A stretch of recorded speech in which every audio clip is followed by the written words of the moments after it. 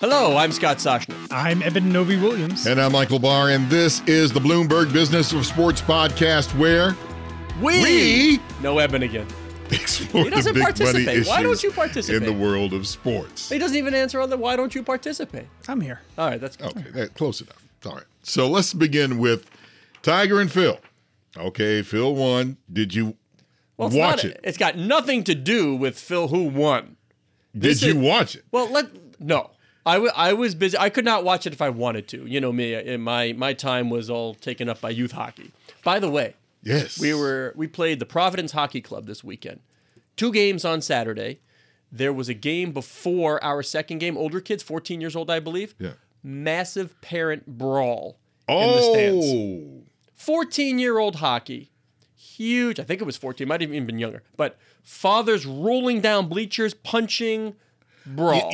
I want to get the Tiger and Phil into a second, but I want to talk more about this is becoming a problem. Well, it's not becoming. It is a problem. This is becoming a problem. I mean, what in the same? Come on. Oh, by the way, someone doesn't like when I say what in the Sam Hill, which was funny because they put, will you please tell Michael Barr to stop saying what in the Sam Cook is going on? Yeah, that was funny. I've been talking about it a lot during the year, like just everything about parent crazy and just the involvement, the yelling, the go play more, practice more.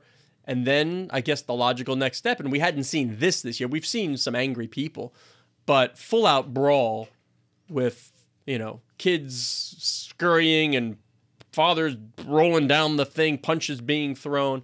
Game canceled. Kudos to the referees, by the way. Just 2 referees on the ice. Yeah. Cancel the game, get the kids off the ice, say you're done. That's it. Then you worry about what happens in the parking lot. That's what we were all saying. What's next? Right. What's going to happen out there when the kids come out of the locker room? And then these same parents are outside with seemingly nobody to Well, I'm assuming monitor. that some people got arrested. I didn't see any police. I didn't go outside. I'm assuming they called the police, but I have no idea. Like, we stayed inside, and whatever happened out there happened. So, Happy Thanksgiving. Yeah, exactly. Yeah. But for Tiger and Phil, back to that, this was in essence sort of a technology experiment that happened to be wrapped around a sporting event. Let's call it for what it was. This was about how can we deliver this product in a pay-per-view. And the problem was people couldn't see it. People couldn't pay. Well, more than that is that some people couldn't pay, some people paid, and some people saw the thing for free. Yeah. Yeah, so the issue happened on Turner's end with BR Live. The process by which you paid and then got access to the stream broke down. So if you ordered this thing on various cable networks, including AT&T's DirecTV and Uverse, you had no problems. The issue was if you bought it on the digital streaming side, you had problems accessing it. And because they knew that was happening, as it was explained to me, the decision within Turner was, listen, we either don't deliver the thing to a number of people who bought this for streaming, or we make it free to make sure that everyone who paid for it can see it. Right. And we deal with the aftermath of people who didn't pay for it being able to see it in the future. And that's what they're dealing with now. Look, a number of cable providers came out before Turner and said they were refunding it. That put pressure on Turner. Turner eventually did say that they would refund the $20 that anyone spent, which makes sense. It seems to me the only kind of decision to make. But it's a bummer, obviously. But from what I watched of it, I thought the broadcast was fantastic. It was really interesting. You can see a potential future of broadcast in that. And if you're a golf fan, as much as you may poo-poo the way the thing was set up, getting to 4 extra holes, these guys tied after 18, playoff. I think it played out exactly the way Turner would have wanted it to, minus the big problem. For the young guy in the group, poo-poo, that's something like my mother would have said to poo-poo. Well, the word I would have used, I can't say on Bloomberg Radio. Well, gosh darn it. Poo-poo, yeah, poo-poo, well, Sam Cook. My friend of mine who was an avid golfer, I mean, very good. I grew up with the guy. I mean, he couldn't wait to see this. Now, he's an avid golfer. This is not about that. This is not about that. This is about the technology and the delivery. Amazon had problem showing a European event. They got slammed for it. This is about not only the technology to show how many concurrent streams you can do and draw people to an event like this, but it's also about what did the broadcast look like? Mm-hmm. What the audio that was being utilized, having the players talk to each other, the updated betting odds with each stroke on the screen. That's what this was, one big beaker to see what the experiment would look like. You know the technology is going to get better. You would hope for them, obviously Turner and AT&T, they would hope that it would have gone perfectly, but that sometimes doesn't happen.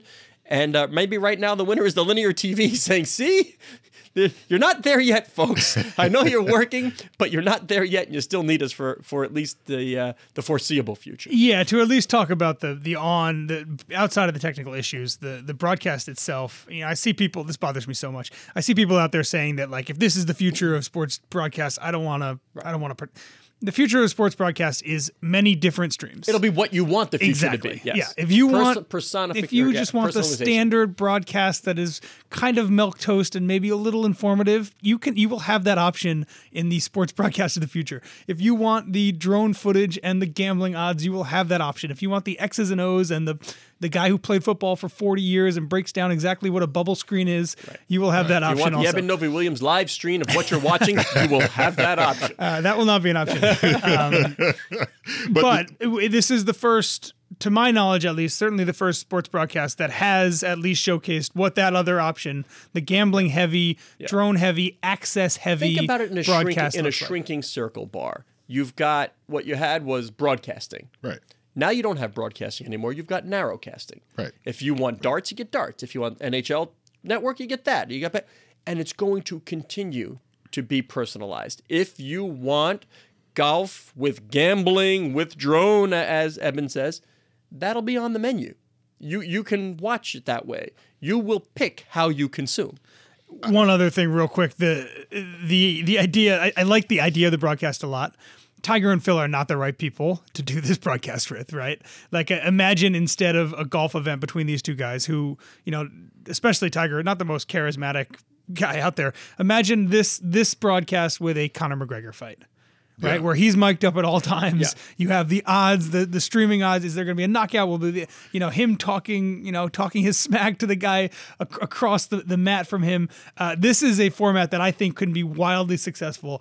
I'm not sure if golf is the sport, and I'm certainly not sold that Tiger and Phil are the guys to do it. Well, keep in mind too that this broadcast, you mentioned about the broadcast and how polished it was. This goes back to almost 20 years ago, where they started the old Monday Night Golf, where you had match play. I think it ran from, 1999 to 2006. But you had this, and the producers of this match that just happened said, we watched a lot of that to see if we can get the feel to get it right. So look at Barr, hearkening back to the days of Battle of the Network Stars. Moving right along. Hey, National Lacrosse League. They have a brand new contract. Now, you think that would be a good news, right, Barr? That's why I didn't say good news. Well, yeah. You'd think that a new labor contract, the start of the season had been delayed. You would think that would be great news. However, some I'm speaking to tell me that this isn't the greatest thing for the sport, at least from the ownership perspective, that they needed to get it done. They needed to get the guys in and playing. But the devil's in the details. And for the long-term health and growth of a sport, you can't take that rocket trajectory. And this remains to be seen as to where is lacrosse going. We've talked a lot about, we had Paul Rabel on, you've got the Premier Lacrosse League, you've got MLL, now this with the NLL, but pressure on ownership and the ability to generate revenue and how much goes to the players. I know they're the product, but you're hearing now also, and we're going to talk about this one day coming up on the pod too, the WNBA players are saying, we want a bigger cut of the pie. And the league is saying, okay, we'd love to deal with this and see what we can do, but there are realities and how much revenue is generated. So we'll deal with that too. But you're starting to see a lot of pressure. And this is not from the NFL and MLB, where we know there's tons of money and how they're going to share it and the teams are profitable. You're starting to see this pressure from the niche sports of labor saying, we want a bigger cut of the pie. We want more. And management saying, folks, the money's just not there. So let's see long-term, 3, 5, 7 years. If this new deal, yay, everybody's back, they're going to play. If it turns out to be a good deal. It's interesting to me, the kind of the traditional feeling I always have for labor accords, and we've seen it play out certainly in the bigger leagues, is that if you get to a point where games are being canceled, that seems to, essentially put more stress on players than it does ownership, right? Players usually need the check. Exactly. Yeah. This seems like a situation where, again, for the NLL, the Indoor Lacrosse League, they were getting close to the point where this labor accord was going to end up canceling games, right? We're getting close to the start. They had already pushed back the start They had of the already season. pushed back the start of the season.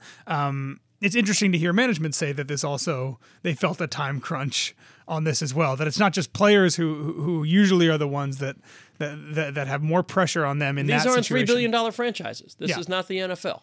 And what an interesting time from a business standpoint for lacrosse as a sport in general, right? There's two major leagues operating right now, MLL, the outdoor one, which is revamping a lot of what it's doing right now from a business standpoint. The NLL, which just went through this, the indoor league just went through this big labor accord. And then on top of that, you have Paul Rabel, a guest of the pod from a few weeks ago, who's starting his own thing, which has a totally different business model. And we can argue the benefits or the potential pitfalls of that.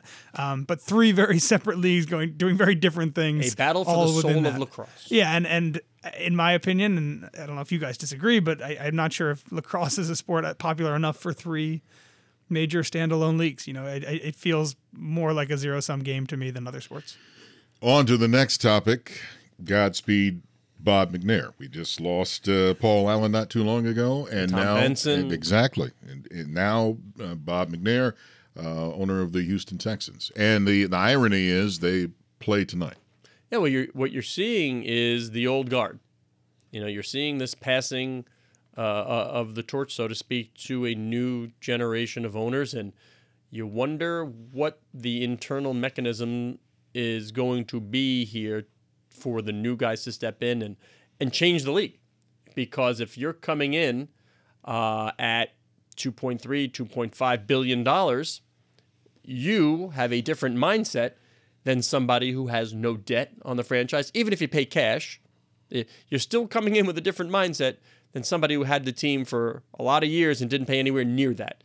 It's just a different ballgame, and they're going to have some interesting conversations with the new blood, the new breed of NFL owner. Yeah, and I think we've seen, certainly with a lot of sales recently in NBA and also the few that have happened in the NFL, we end up getting a different type of billionaire that is buying sports teams now than the type of billionaire that inherited or bought, NFL teams at a much smaller valuation 10, 15, 20, 30, 40 years ago.